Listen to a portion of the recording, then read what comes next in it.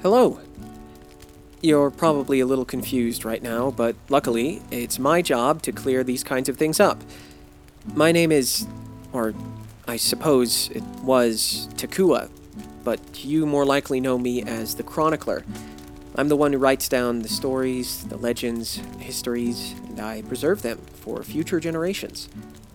This story, well, it's a little too long to put all of it together, but I'm going to do my best to make it as simple as possible.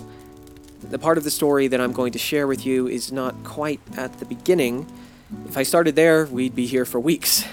But it's not quite near the end, either. That's the funny thing about stories, it's that the beginning and the end are up to you.